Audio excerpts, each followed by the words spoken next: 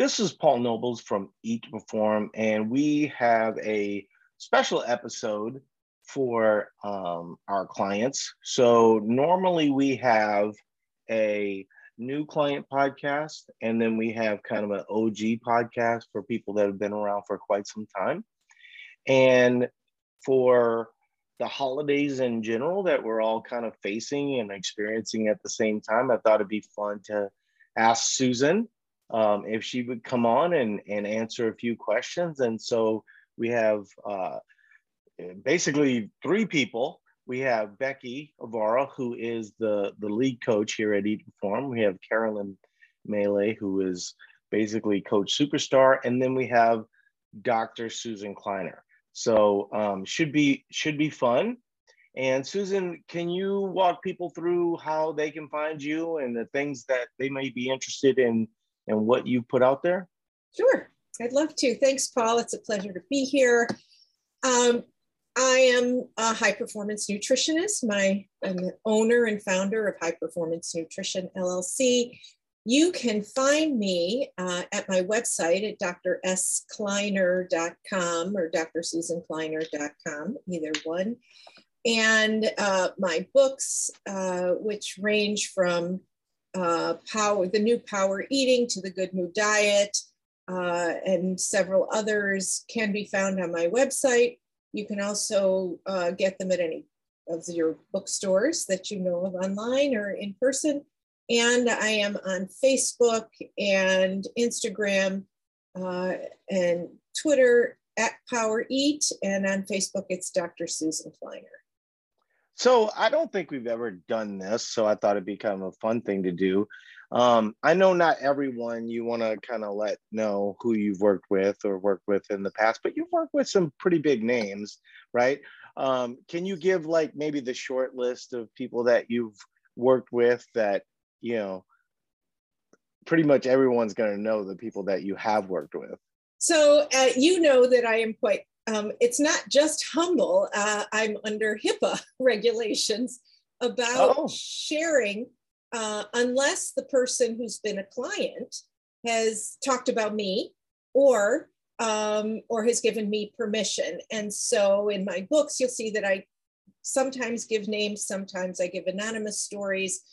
The most recent, probably very famous power couple that I've worked with are Sue Bird from the WNBA Seattle Storm and Megan Rapinoe from our U.S. women's soccer team, as well as the OL Reign, so both Washington State teams. But I have worked with elite athletes at all levels of sport, professional sports teams from the NFL, NBA, MLB, hockey, everything that you can think of, and of course WNBA and the WNSL, but also any average person who wants to do better and accomplish peak levels of performance in their life, in their work, wherever that may be. And so the bar of entry into my practice is you have to be somebody who exercises regularly. And that could be walking your dog every day, a good long walk. But because I am, number one, a sports nutritionist, but also what charges my batteries are sustainable, lifelong changes. If you don't exercise, my experience is that if I give you a diet, and it's usually for weight loss, as you all know very well, it's usually a diet that people are expert at going on and then going off and then finding the next thing and the next thing. Whereas if you start to have an active life, you are now in a different body and a different brain, and you can accomplish things that you never thought you could or would. And then you are more than ready typically to make nutritional changes. And so that's really the foundation of what I do. Anybody who wants to achieve peak performance in mind and body is someone that I can work with, from elite athletes to everyday people. and I'm pretty sports agnostic. Yeah. You know, it's interesting because you said to me in one of our podcasts a while ago that I think was probably the most, is really the best advice. You know, not that I didn't know it, but because, you know, the way that you described it, it was really enlightening, right? Is that if you want to lose weight, you can lose weight without activity. In fact, I would argue it might even be easier, right? But the problem that you run into, and this is, you know, I just wanted to remind people because it's so important, is that if you want to keep that weight off, then exercise and staying active plays a really big role. And scientifically, there's just tons of literature out there that talks about that. And so one of the things that sort of frustrates me, and I'm sure it frustrates all of the coaches here on the call, is the companies that openly sell against the idea of activity, which I think is, you know, really trying to sell people on the lowest bar possible. And I think you're right, and this was my path, right? My path, I started with walking, you know, and gradually moved to hiking, and then started to, you know, move on from there. And so I thought that would be one of the best ways to start the podcast. And so, Carolyn, if you could walk through some of the questions.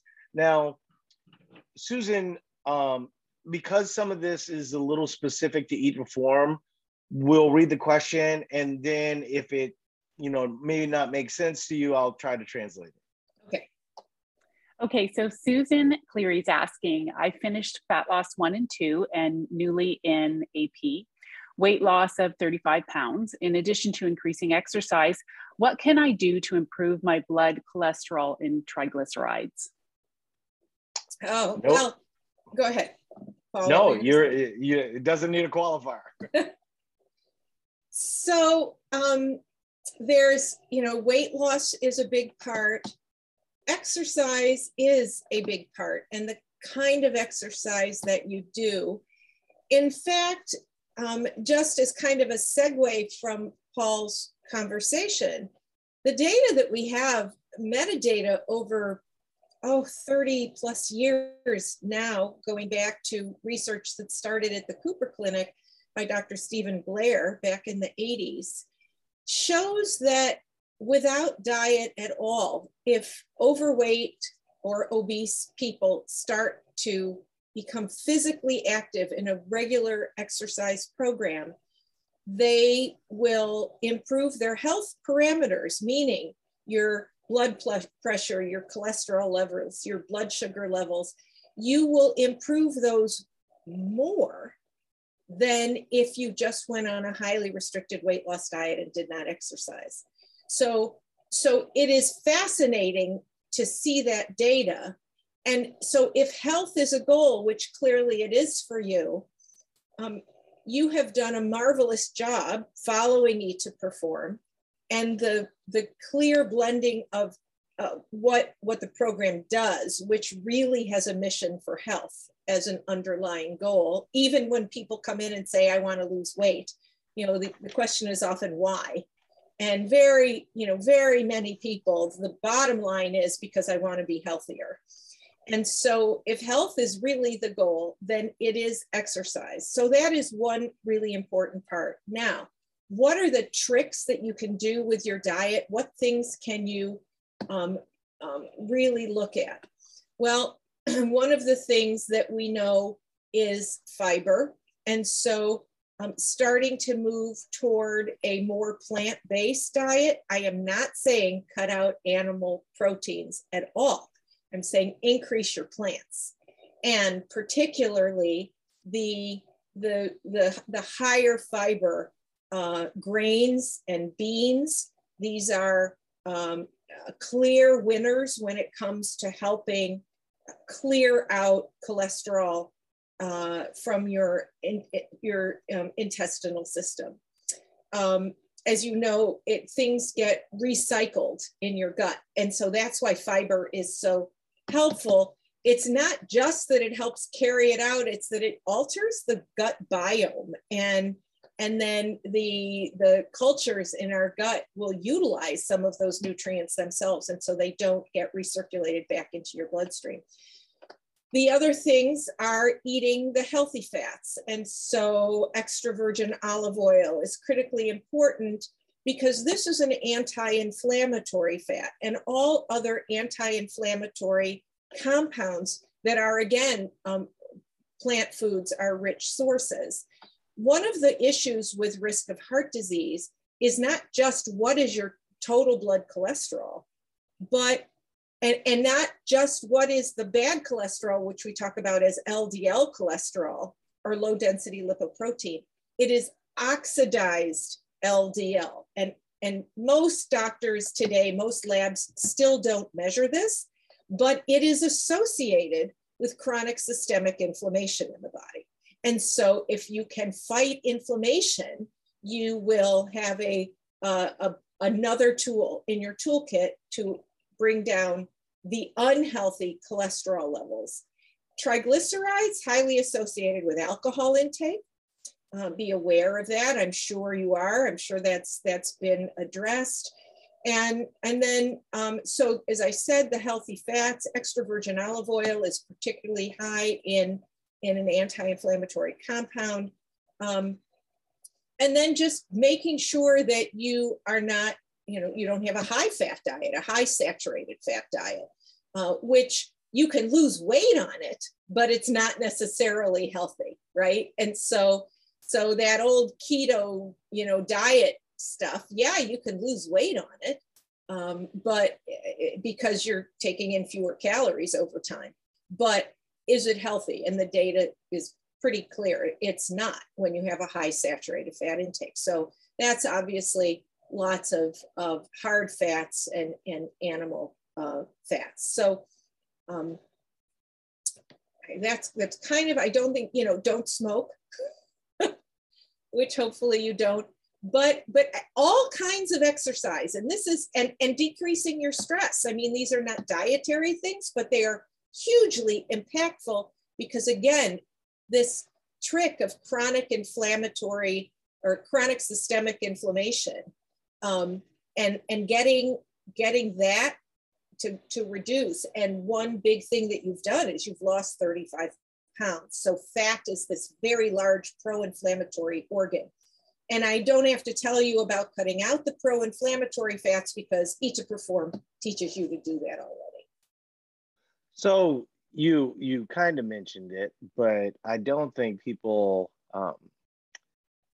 necessarily feel it unless they've listened to the various podcasts, but obviously whole grains is a big recommendation from you. And it's important to bring that up because there's so much information on the other side that grains are somehow bad and things of this nature. Can you just, like, the 1-minute version of which grains you're talking about that probably add the most? Yeah, so when I say whole grains, everyone in their mind goes right to bread and pasta. And that's not, I mean, you can get really great whole grain bread and pasta, but easier for most people than starting to do sourdough, whole, fresh flour that I do in my house, is to actually get the whole grains. And so that can be wheat berries, as simple as that. It can be brown rice, but it can be spelt, it can be farro, it can be quinoa. There's so many different grains. Certainly oatmeal counts in there. And so all of these whole grains, and if you just look up a list, you will find a list that are gluten-free if you are so disposed to that kind of diet style. But you can still eat whole grains, and they're super easy to cook. If you know how to cook rice, you know how to cook any grain. And the point of all this in a nutshell is that properly handled and not ultra processed grains are, and as the whole grain, you really are getting the original food, have a an immense amount of anti-inflammatory function in the gut, as well as feeding that important gut biome. And what we know is that worldwide, but particularly in the United States, people can have a longer, healthier quality of life if they would just add 3 whole grain servings a day. And so that we often talk about, what do you need to take out of your diet? And I am not an anti, food person. I love to talk about, what do you need to eat, not what you can't eat next. And so eat more whole grains. That's a big one. So I'm going to post an article that was based off the podcast that Susan and I did in the chat. So if you are listening to the podcast, the article is just called Carbs That Make You Leaner and How. So just Google Eat to Perform, Carbs That Make You Leaner and How. Okay, so next question, Carolyn. Okay, Leah is asking, can you talk about your must-have kitchen staples, maybe things that you use as building blocks for nutritious meals, or things that you have always recommended clients have on hand? Yes, absolutely. Can I interrupt for just 1 second? Also, once Susan leaves, I have some thoughts in addition to what she's saying, so stick around. Okay, go ahead. Okay, so I think in food groups when I think about building a meal and a healthy plate. And so let's start with those grains. And I buy, there's just 2 of us at home these days, but I buy them by the 5 pounds online from many of the farmers themselves. That's what's been so great about COVID, frankly, is that we can access food as close to the ground as it gets from the farmers. And so here in Washington State, we do have one, but they're all over. They're in Louisiana and Florida and Texas, and they're everywhere. So I always have a selection of whole grains that range from quinoa and brown rice to farro and einkorn and certainly oatmeal. Then if I think about, okay, what's next on that, I think about starchy vegetables. And so I always have some kind of potato or winter squash during the winter. It may be yams, it may be different potatoes, it may be many different kinds of potatoes, little teeny ones that I like to roast, big russet potatoes that I'm going to bake or do something else with. Then of course, my staples of greens and vegetables. And there's a lot of different strategies for this. I am a farmer's market shopper, and we do have farmer's markets here year round, and I go every weekend and I plan out my week. However, you should know strongly that frozen vegetables, frozen produce without anything added is much more nutritious than whatever vegetables are left at the bottom of your vegetable drawer 5 days after you purchase them. So they've been exposed to air and light, and they're wilting, and they've lost a lot of nutrition. Now, it doesn't mean they're bad for you, but don't think that frozen produce is less than. Today, they're freezing it in the field. It doesn't even often, it's out on some big combine. And so it's super fresh. And then I'm a dairy girl, and I can have dairy. My husband cannot. And so we always have a number of beverages. I've always got 0% milk and 2% milk. We've got half and half. We've got lactose-free half and half. We've got almond milk always in the refrigerator. I have cottage cheese always available so that it is I know I have a good protein source.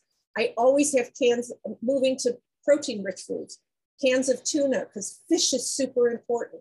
So I'm picky about my tuna, but I do have canned fish, whether it's canned salmon, canned fish, canned sardines, those are my go-tos, so that I know that when it looks like I'm low, what am I going to do? I still have good, rich protein sources, as well as tofu and tempeh are pretty much staples. They can hang around tempeh certainly for quite a long time. Tofu maybe a little less depending on how it's packaged.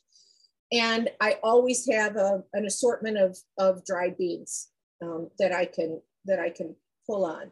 So those are, and then your fruits, I have dried fruits.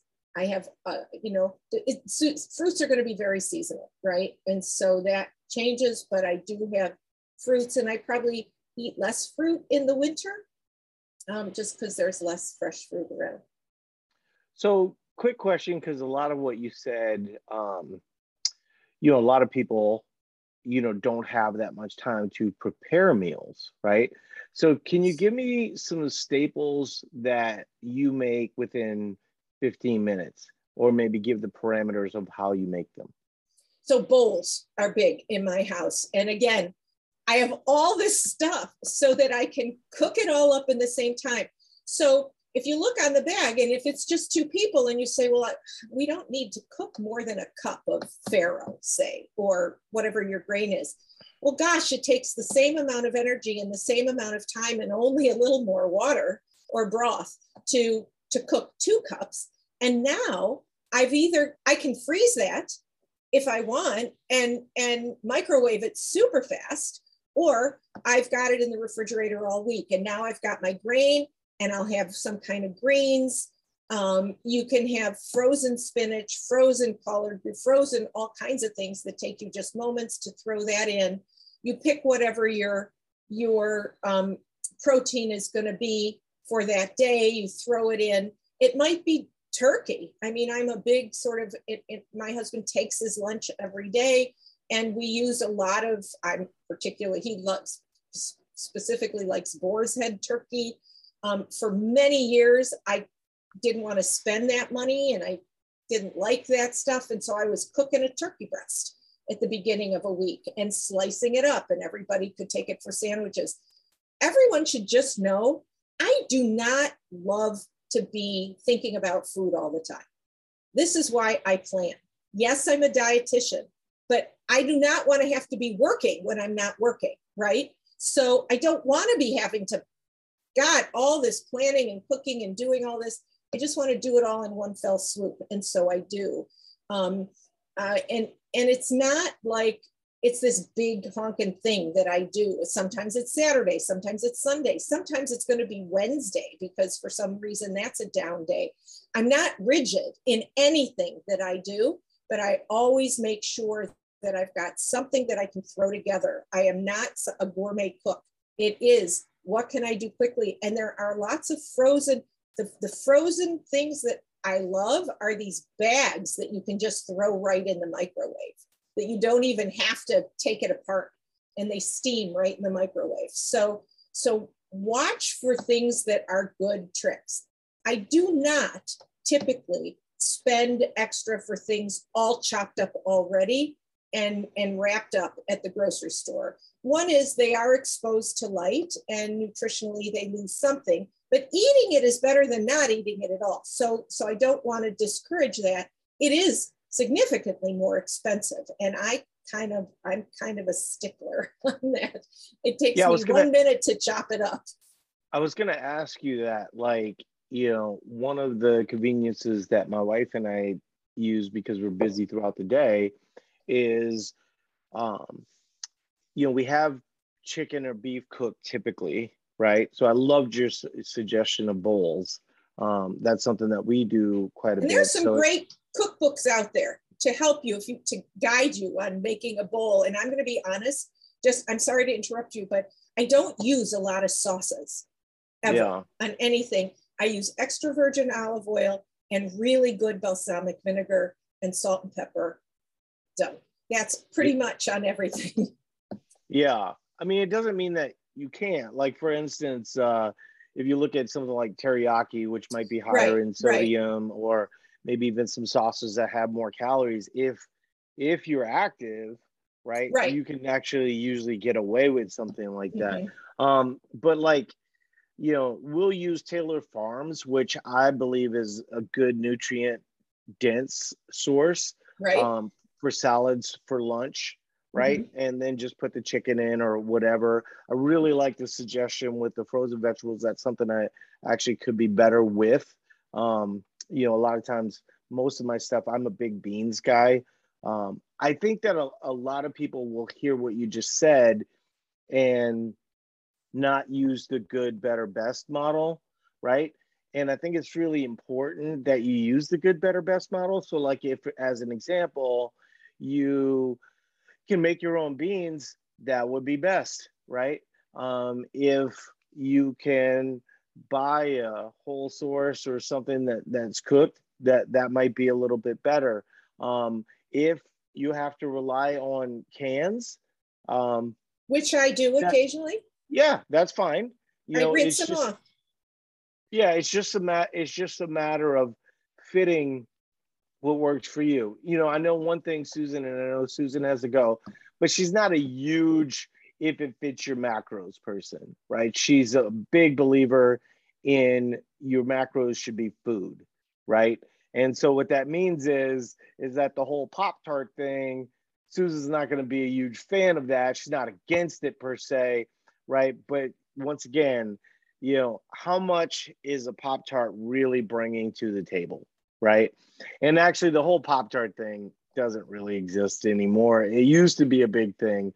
I don't see that popping around too much. But then, you know, I'm kind of in Eat to Perform world. You know, right, it's like I don't know what your world looks like, but I know that what we're talking about, we're not going to typically recommend, you know, foods that aren't nutritious. Right. And in the times where we would, you know, there would be more treats, right? And if it fits, that's fine, but it should be a small percentage. Well, I do appreciate you being here. I do have some things to add from the perspective of the questions that have been asked so far. By the way, if you haven't asked a question yet, you can still get those in. Unfortunately, Susan has to go. So we really appreciate you being here and taking the time to do that.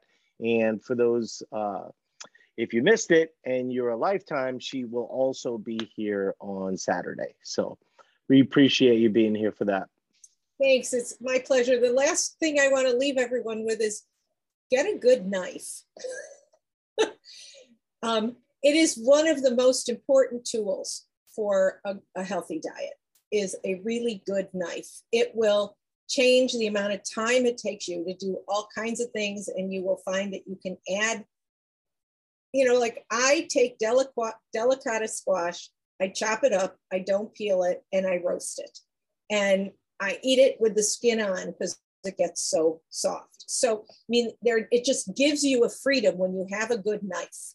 And I know that like tools in the kitchen get left out. Yeah.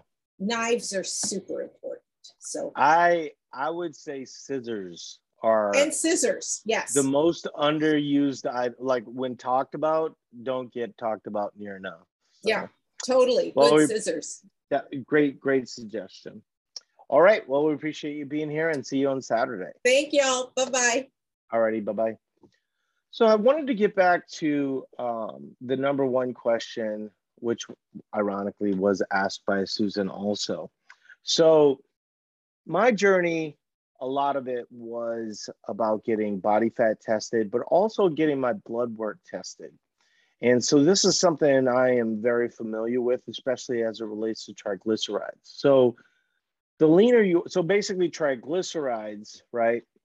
What they are free-floating fats in your bloodstream, right? And so the leaner you are, the better it will be, but also the more you can use it is better. And it was interesting, I was listening to this podcast and the topic in discussion was dementia and Alzheimer's in particular.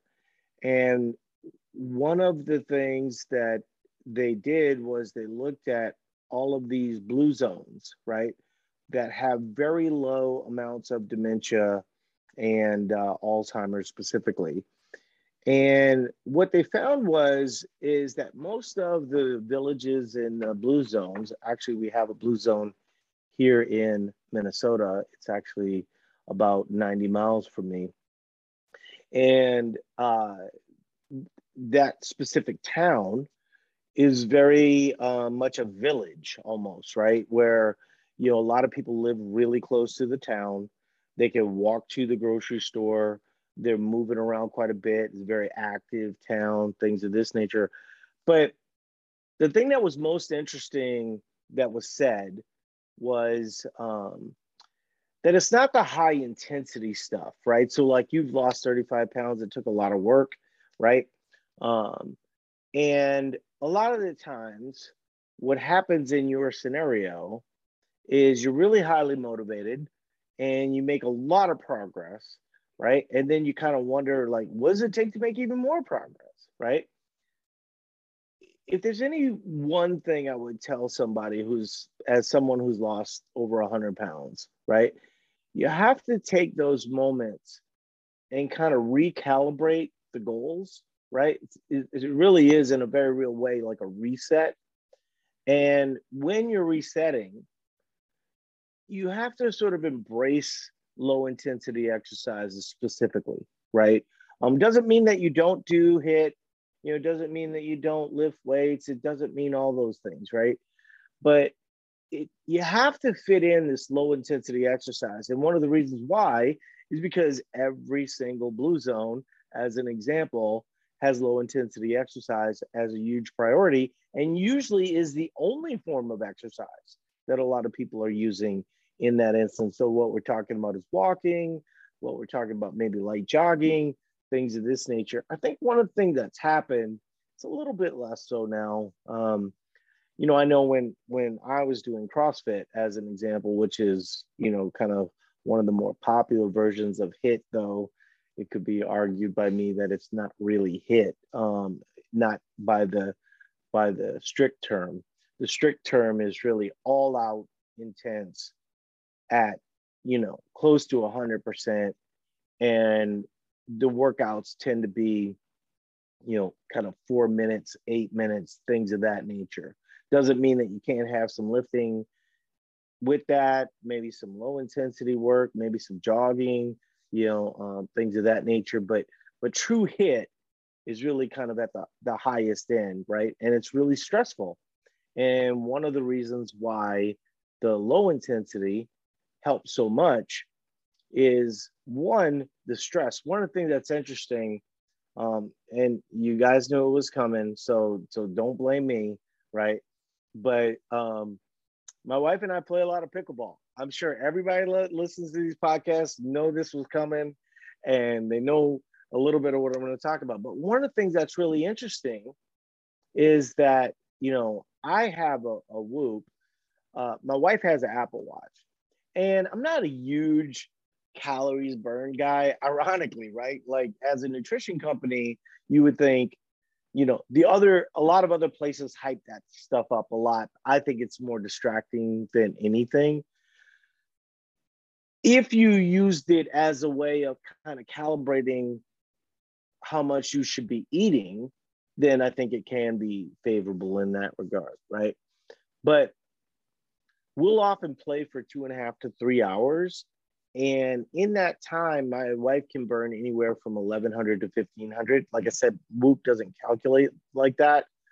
So it's sort of hard to figure out. I can tell you this, that most of my CrossFit workouts were around a 7 strain, maybe up to 10.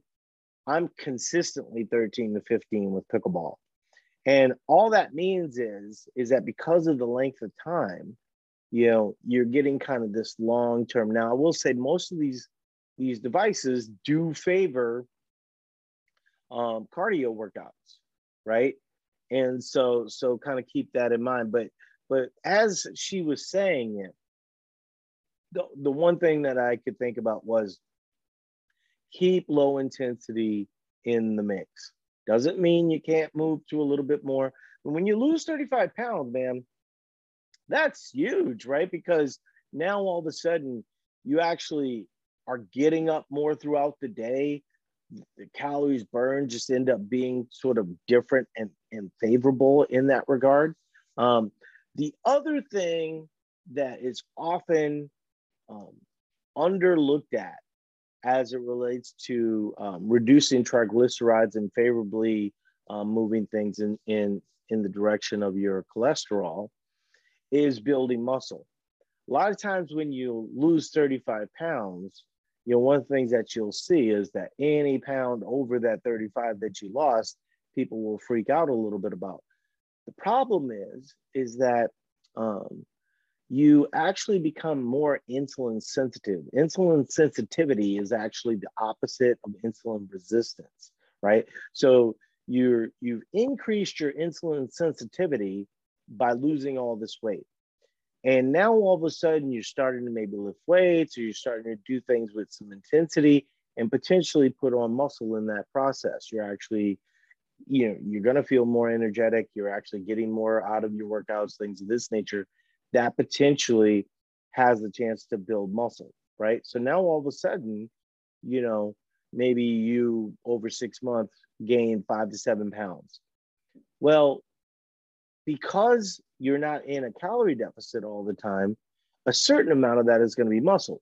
Now, one of the things that people say to us all the time is like, I know it's not muscle. No, you don't. I mean, I understand what you're saying that, you know, like I'll give you an example. For me, if my abdomen gains more muscle, the fat over my abdomen become more pronounced, right? But that doesn't mean that I gained more fat than I did muscle, right? It just doesn't mean I've exposed that muscle yet, right?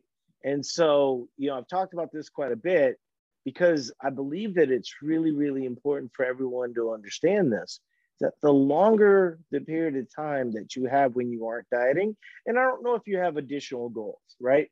I kind of hope you don't, right? I sort of hope for you that you know, you've kind of hit a comfortable place and that you can not diet for a while. If you still have, you know, weight to lose, you know, weight to lose is somewhat subjective, right? Like I see a lot of people, this is actually one of the things I was going to talk about, so I'll close in on it here in a bit. So I'm going to leave that alone for just a second. But I think there's a lot of people that get to a weight that is very comfortable and easy to sustain. But they sort of, I did this. So I'm a total hypocrite when I tell you what I believe to be the truth now.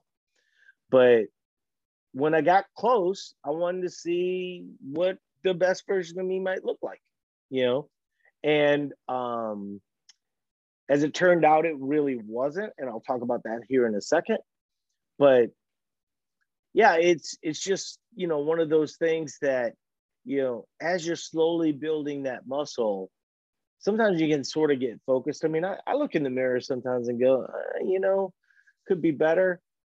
Usually doesn't last very long. You know, I mean, the one thing, if I can, you know, I know for Carolyn and Becky, you gotta love you some you, right?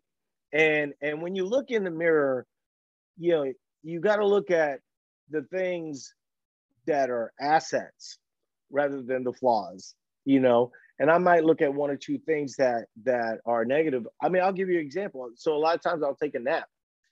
And most of the time when I take a nap, the two leanest times of the day for me are early in the morning and then after a nap, right? And so usually those are real good times to look in the mirror, you know.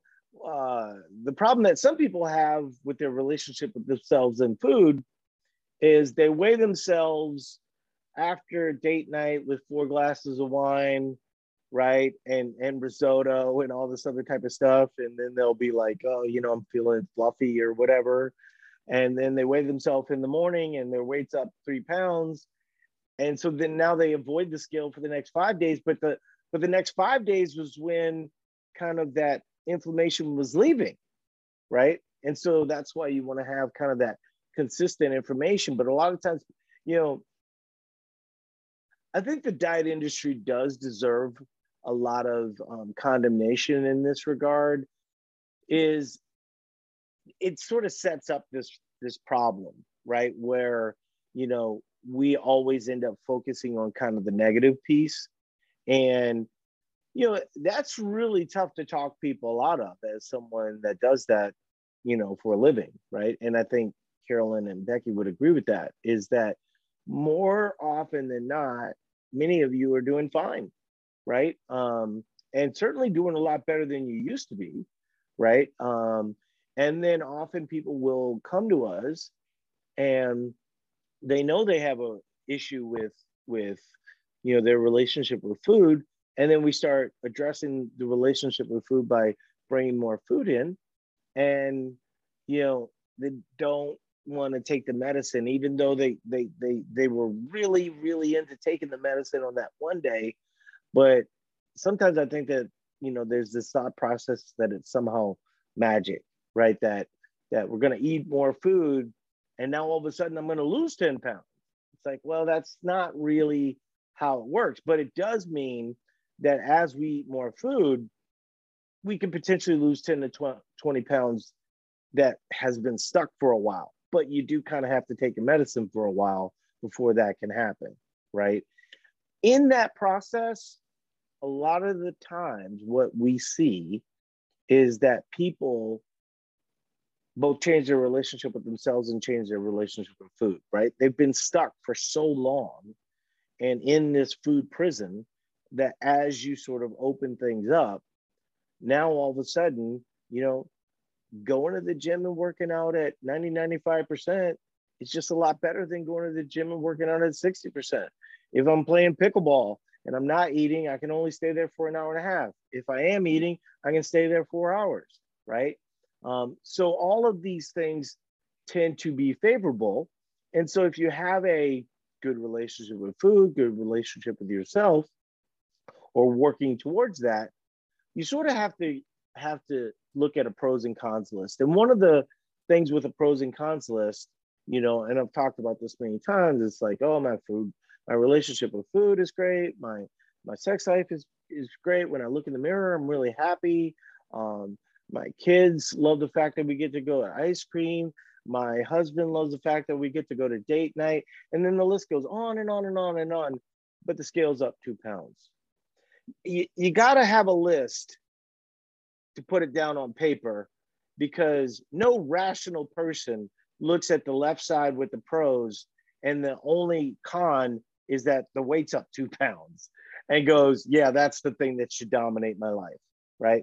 And if it's dominating your life, you have to analyze, is that something you really want, right? And so before I get into, it's building off of that a little bit, but before I get into that, I thought it might be helpful if all three of us also have staples, because I like Susan's list, but she is a dietitian, right? She's not going to tell you, that she's eating frozen dinners, not that she does, but I'm just saying, and we'll start with Becky. What are good meals? You have a big family. What are things that you whip up that are helpful? We start out our week with, normally we will go and we'll grill a whole lot of chicken. And so that I always have chicken, because I'm busy during the day and I don't have time to really cook anything, but we will make chicken, and we always have rice. I actually just came in earlier and I was like, somebody's making me rice while I'm on this call. But we have the chicken and rice, and then my husband, he does all the grocery shopping, but he will buy the bags of pre-made salad. And so, myself, because I'm busy, I have mostly the same things during the day, and then I switch it up at night and feed my family and whatever. But I always have eggs. I've always got tortillas, because I just like tacos and things like that. And then I eat quite a bit of chicken, actually. And I also have a thing for bagels, as does Paul. I have it every morning. Me too. So Carolyn, how about you? Like, I'm assuming that you don't just live on Tim Hortons. Tim Hortons and maple syrup. That's it. No, no, I eat out of bowls every night. I'm a bowl person too. Like tonight was taco salad, plus you throw in your rice with it to get your carbs in there. Ground meats are huge for me. I work from home, so I'm able to cook and I make it work in my life. So I can cook, but I'm not spending more than a half hour in the kitchen. So ground meats, ground turkey, extra lean ground beef, chicken breasts, chicken thighs are staples for me to cook. And big batches, right? So I could even do sheet pan of veggies, throw some chicken on top and throw it in the oven, but nothing that's going to take a lot of time. Frozen vegetables, like Susan was saying, are very nutritious, and it's something that I keep in the house because I can't stock. My fridge seems to be small, so I can't stock a lot of food. I have grown boys in my house, 18 and 19-year-olds, so we need to have a lot of food. So frozen veggies are a big one for me as well. Yeah, and a good knife and a good knife sharpener. I'm telling you, scissors, life changer. You know, scissors. Oh, so as an example, so I have kitchen scissors, and so we just had risotto for dinner with chicken, and we just cut up the chicken with the scissors. Right. Okay. So like, it's great for any kind of bowl, you know, ground beef or any kind of like, you know, sometimes we'll have sirloin sitting in the fridge. And so we'll make a bowl with like mashed potatoes or something of this nature. Right. So for mine, one, probably the best source of fiber that I can think of are beans. You also get a little bit of protein, but man, they are a powerhouse for fiber. So like, we typically do have black beans, and in general, like, a lot of people overrate vegetables for fiber. They're not always as good as you think they are, and they certainly are. I'm going to say typically 97% of the time, they're never as good as beans. Beans are just packed with fiber, most beans at least. So I'm gonna go a little different way. So some of us struggle getting in fiber. Part of the reason why is, so like, if we're talking about having these huge burns, so a great example would be somebody that is a marathoner or long endurance, or really putting in a lot of work, you know, on the pickleball courts or something for hours a day. You can then have a lot more flexibility. So now all of a sudden, pastas are in play. You're going to have more rice. You're going to have a lot of these types of dishes. And so sometimes, you know, those aren't always great for vegetables. And so I like to have a little insurance there. And the insurance that I have is psyllium husk, right? It's basically what Metamucil is. But here's the interesting part. So fiber is a prebiotic, right? So a lot of people talk about probiotics and gut health and things of this nature, but don't talk about prebiotics. Well, one of the secrets that I use and my wife uses is we'll take psyllium husk that we get from Amazon. It's just cheaper than Metamucil.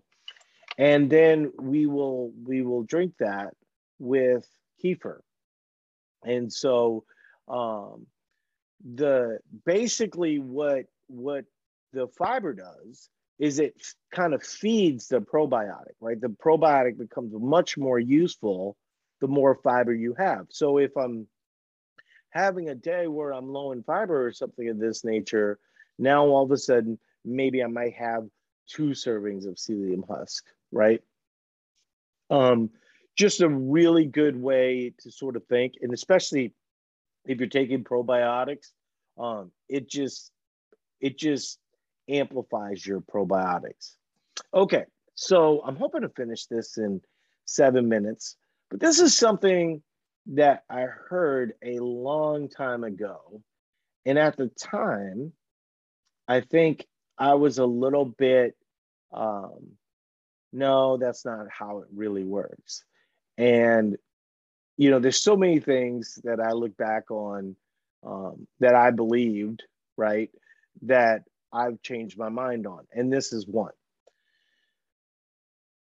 A lot of times, so I'm going to give a specific example because I think sometimes giving a specific example is helpful, right? It brings context to the discussion.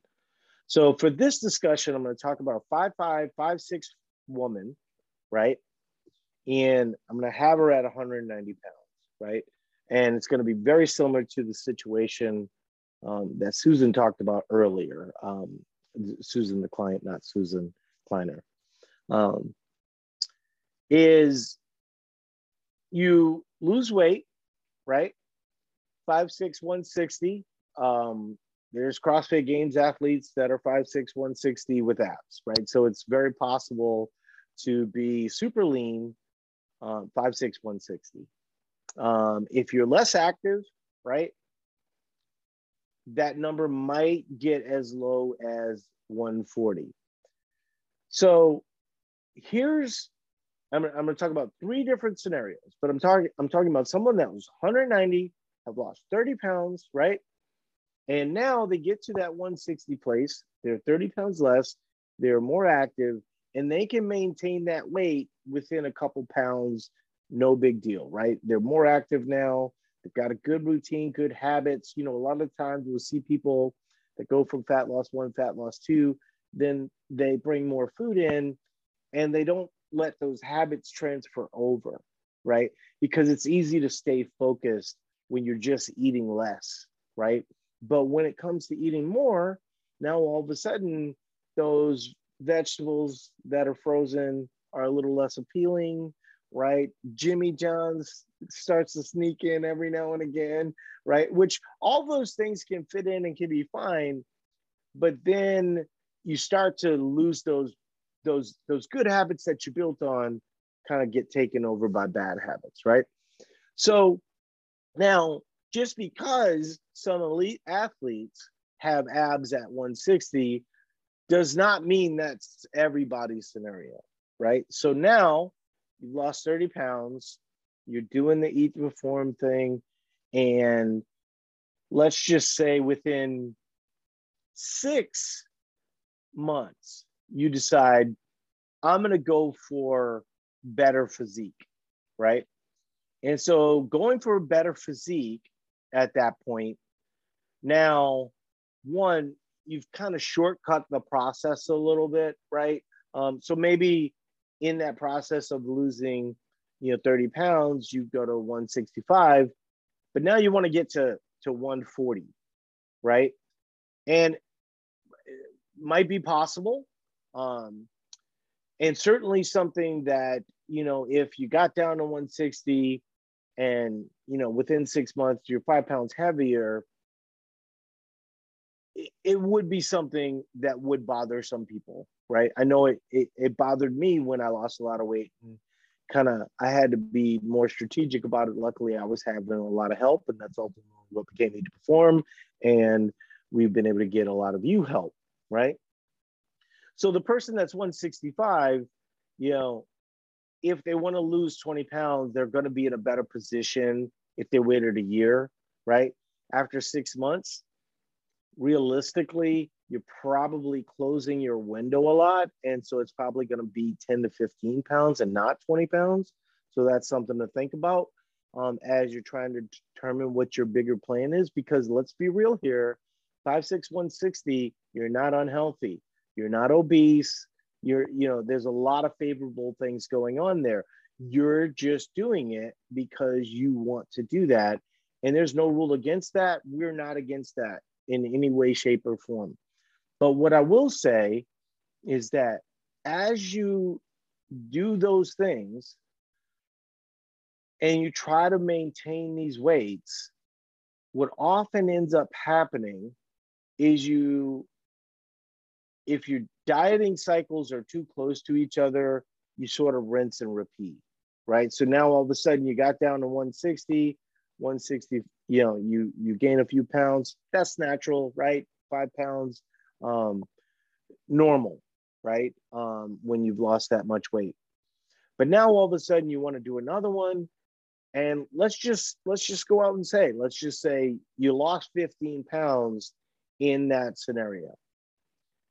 If you lose 15 pounds in that scenario, the one thing that you have to consider is whether or not it's easy to maintain that weight.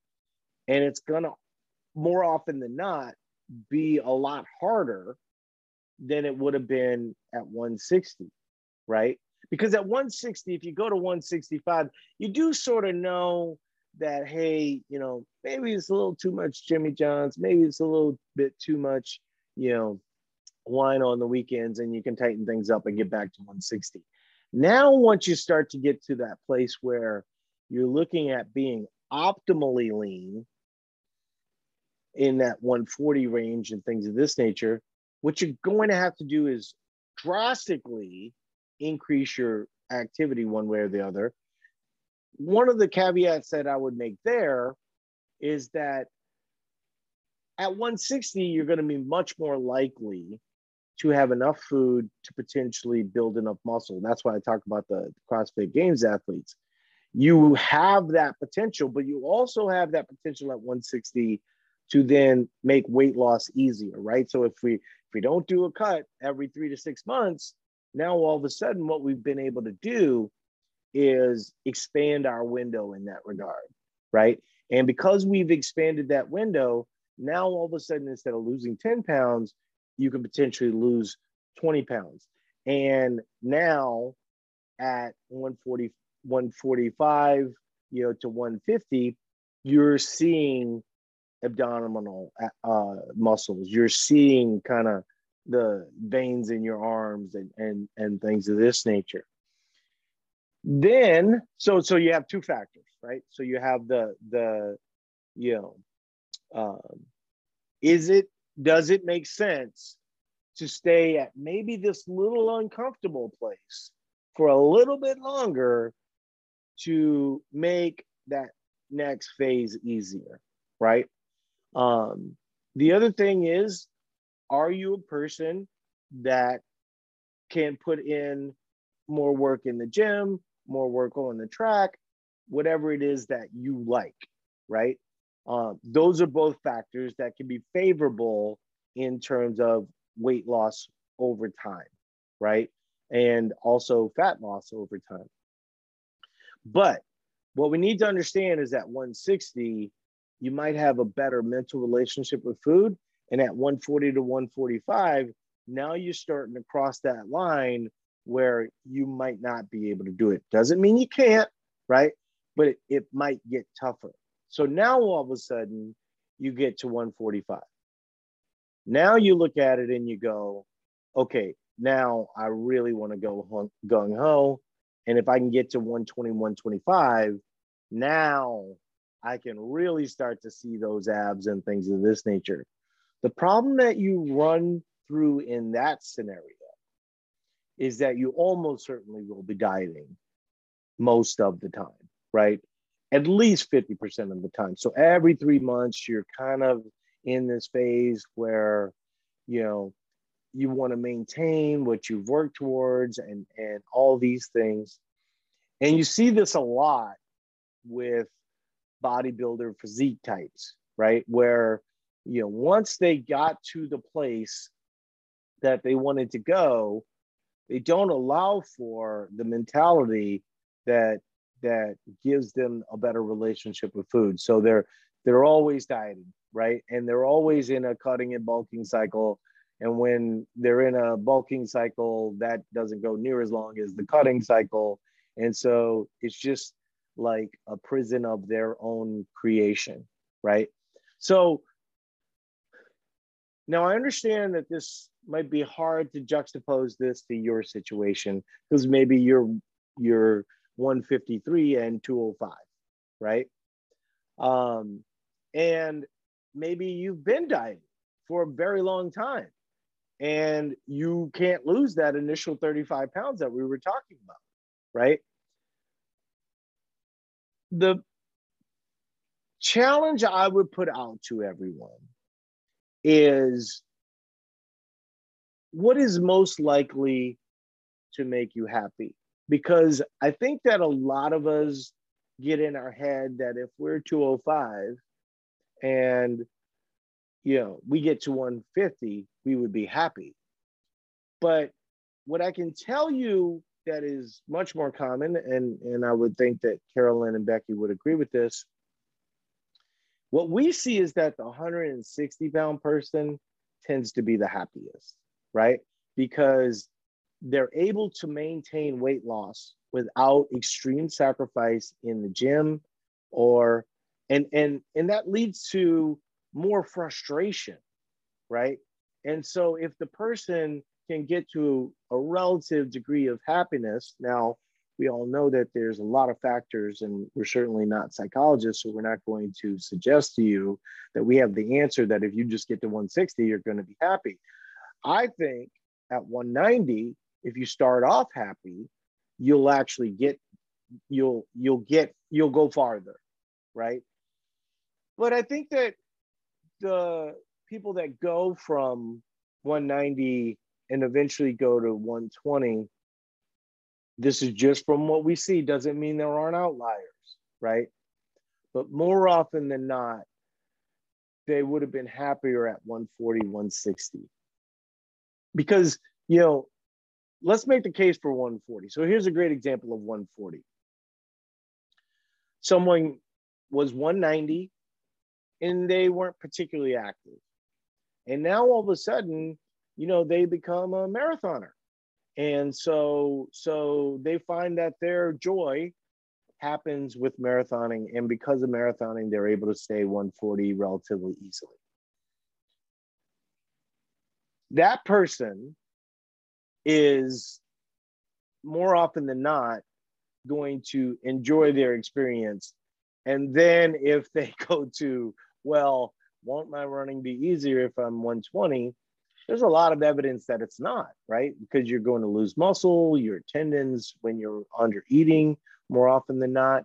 A lot of the times what you'll see, the recommendation that we give people is that if they're runners, they're better off dieting out of season, right? And so the problem that you run into is that if it's in season and your weight went up 5 to 10 pounds, and now all of a sudden you're trying to run a cutting cycle, you're a little bit more prone to be injured. Doesn't mean that you will necessarily, but you're taking more from the well than you're giving. And so I know this is a weird position because people think of us as a dieting company, and we think of us as the dieting company, right? But dieting is about 20% of what we do. The other 80% is where the real work gets done. And many of you are very comfortable with lower calories. You're very comfortable with sacrifice for whatever reason. A lot of us have, these mental issues that we need to work through with this process, and this idea of working towards happy, for a lot of us, not me particularly, but some people, a lot of women in this example, from 16 have been told or thought that if they got to a certain weight that they would be happy, right? And happiness often happens differently. But when you're thinking about setting these goals, you're talking to your coach about setting these goals, I want you to think about the sacrifice. And if you can not glorify the sacrifice, that would be better. Because what I think happens is so we're talking about the 160 scenario that's relatively easy to maintain. Then there's the 140 scenario. Well, what happens when you stop ultramarathon, right? Now you go back to 160. And the question is, can you mentally get to that place? Because ultramarathoning is not an old person's game. At 60 or 70, you're going to have to realize that there's going to be some weight gain that often does correspond with a little bit of muscle, ironically, but the potential for injury when you're active is big. And so, just because you were 140 when you were extremely active doesn't mean that 160 is unhealthy, right? And certainly shouldn't affect your happiness. And if it is, you might want to analyze or get some help analyzing why you equate those two things, right? And so I'm okay wherever you want to be in that range, right? If you want to be at 190, right? And like I said, start happy there, and then you get to 175 and you go, you know what? Kind of feeling myself here. I'm going to the gym, I'm squatting 225, 250. There's no reason to not change your goal in that instance, even if your goal was, 120, 140. If you're feeling good at 175, allow yourself to feel that way, and because at the end of the day, the most attractive thing on the planet is confidence and being happy, right? Being someone that's a joy. Like when, my wife was talking a little bit about when we first started playing pickleball, that, a lot of it was trying to get too competitive too fast. And, in a weird way, like I went out to California for the summer to kind of live there for about 6 weeks or so. And it was like a change in me personally, where it was like, I might get better eventually, but who I'd rather be is the guy that goes, man, nice shot, or wow, that was a lot of fun playing with you. That's who I want to be as a person, right? And I think what happens is we set these goals, or we want to be, we want to be in a place that we haven't really earned yet, right? I was thinking about this the other day, and we could sort of end on this point, is that I like motivation videos as much as the next guy, right? And I'll spend some days looking at the old favorites and getting hyped up or whatever. But when I was working to deadlift 500 pounds and hit that goal, and then competed and hit some big goals in competition, those motivation videos did nothing for me. The only thing that did anything for me was that preparation each night and eating my food and getting my sleep in and all these things. And what I think happens as we go through this process, as we're trying to teach you to slow things down, make happiness be the big piece of what you're trying to accomplish, and do things that you enjoy. I loved weightlifting when I was weightlifting, but I don't love it as much as I love pickleball now. And so I'm going to ride the thing that brings me joy much farther. It'll just take you farther when you're doing things that you like than if you're doing things that don't make you near as happy, or maybe, seem like a little bit too much sacrifice in that moment, right? And so do I lift weights? I still do, not near as much. I'm probably only lifting once a week right now, but I'd like to get that to about 2, not because it makes me as happy as the other thing, but I also need to add in a little bit more rest so I'm not kind of beating the shit out of my body. And so the weightlifting can sort of fit a role in that. But I just really think that a lot of people want to get hyped up, and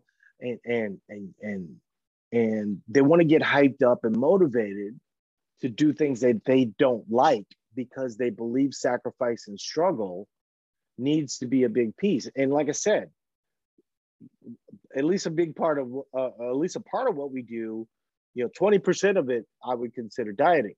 And let's be real, somebody takes away your food, that's sacrifice and that's struggle. We're not shying away from that. But you shouldn't do that your whole life. You shouldn't build up your whole life needing hype, to succeed, and the one example that I saw, there was a podcast recently where a person was talking about how they had to hype themselves up, just to play a game that they were being compensated for greatly, right? But what he was saying is that it was his lack of preparation that made him get hyped up all the time. And so I think as you look at it and you're trying to think of things, let's look at the whole picture. Let's not look at, and if you know what the whole picture is, if you know that at 160 you can sustain your weight, at 140 it's going to be a little bit more difficult. At 120, you're talking about being in sacrifice and struggle. And then you got to wonder, what's that going to do for my mental health? What's that going to do for my relationships in life? What's that going to do for going to book club, and being the one that can't drink the wine because, you have the optimal physique, right? At that point, optimal physique's probably taking more from your life than it's giving. And I'll just be honest with you, when you get to that place and you're looking for optimal physique, I can safely say I have the pictures that showed that, at one point in my life, I had an optimal physique. And I'm very, very lucky that I got away from that, because most people don't. And they can't recover from seeing veiny abs, and they can't recover from, having that burden. And what I think we're trying to teach you is to have both a healthy relationship with food, healthy relationship with yourself, but also kind of exposing to you that these do come with risks, right? And there is a large mental component to dieting. And when we look at what the lifetime of dieting looks like, this is why we sell Lifetime as a product, right? Because we want to be able to help you reach all your goals, but we also want to be able to protect you from yourself at times, right? We've all know what it's like, or have heard the horror stories, where people are looking for optimal physique and sacrifice that, and then end up getting divorced, or end up, having their personal life kind of unravel because their life is out of balance. There's too much focus on this side of things and not so much focus on, just like a whole life, right? So hopefully that helps people. I think it's really helpful as we're looking into January and we're all kind of trying to reset, 2022. One of the things that for what 2022, one of the things that I hate that's out there, around this time of year is that people fail at New Year's resolutions. Well, if you're looking at me right now, you're looking at someone that succeeded. But I had to fail a few times before I succeeded. And failure is simply information, right? And if you can use that failure and use it as information, you can then, as long as you have a good relationship with yourself, you can then use that information to then succeed, right? Almost no one, you hear all these stories of, Mark Zuckerberg dropping out of Harvard. My most successful venture by far, it's not even close, is Eat to Perform. I started Eat to Perform when I was 39. I started the process of Eat to Perform, but Eat to Perform itself at 43, right? And that is actually when most CEOs have the most success. They put together all the failures up until that point, but you don't hear about us. You don't hear about the 43-year-old CEO that finally figures it out. And I would argue that, it probably took me about 4 to 5 years within Eat to Perform to really figure out the formula that made sense for us going forward, right? And so try not to put so much pressure on yourself to succeed, because even in the process of failing, I existed. I was really successful at a lot of things in my life, just not to the level that this is, right? And so if you can have a good mindset and a good perspective on, kind of taking all the small successes along the way, I think it'll make a really big difference. And I think it'll be something that will allow you to age gracefully, both personally, but also in the nutrition and fitness world. So hopefully that's helpful. And I appreciate everybody being here, and we'll talk to you guys later. Bye now.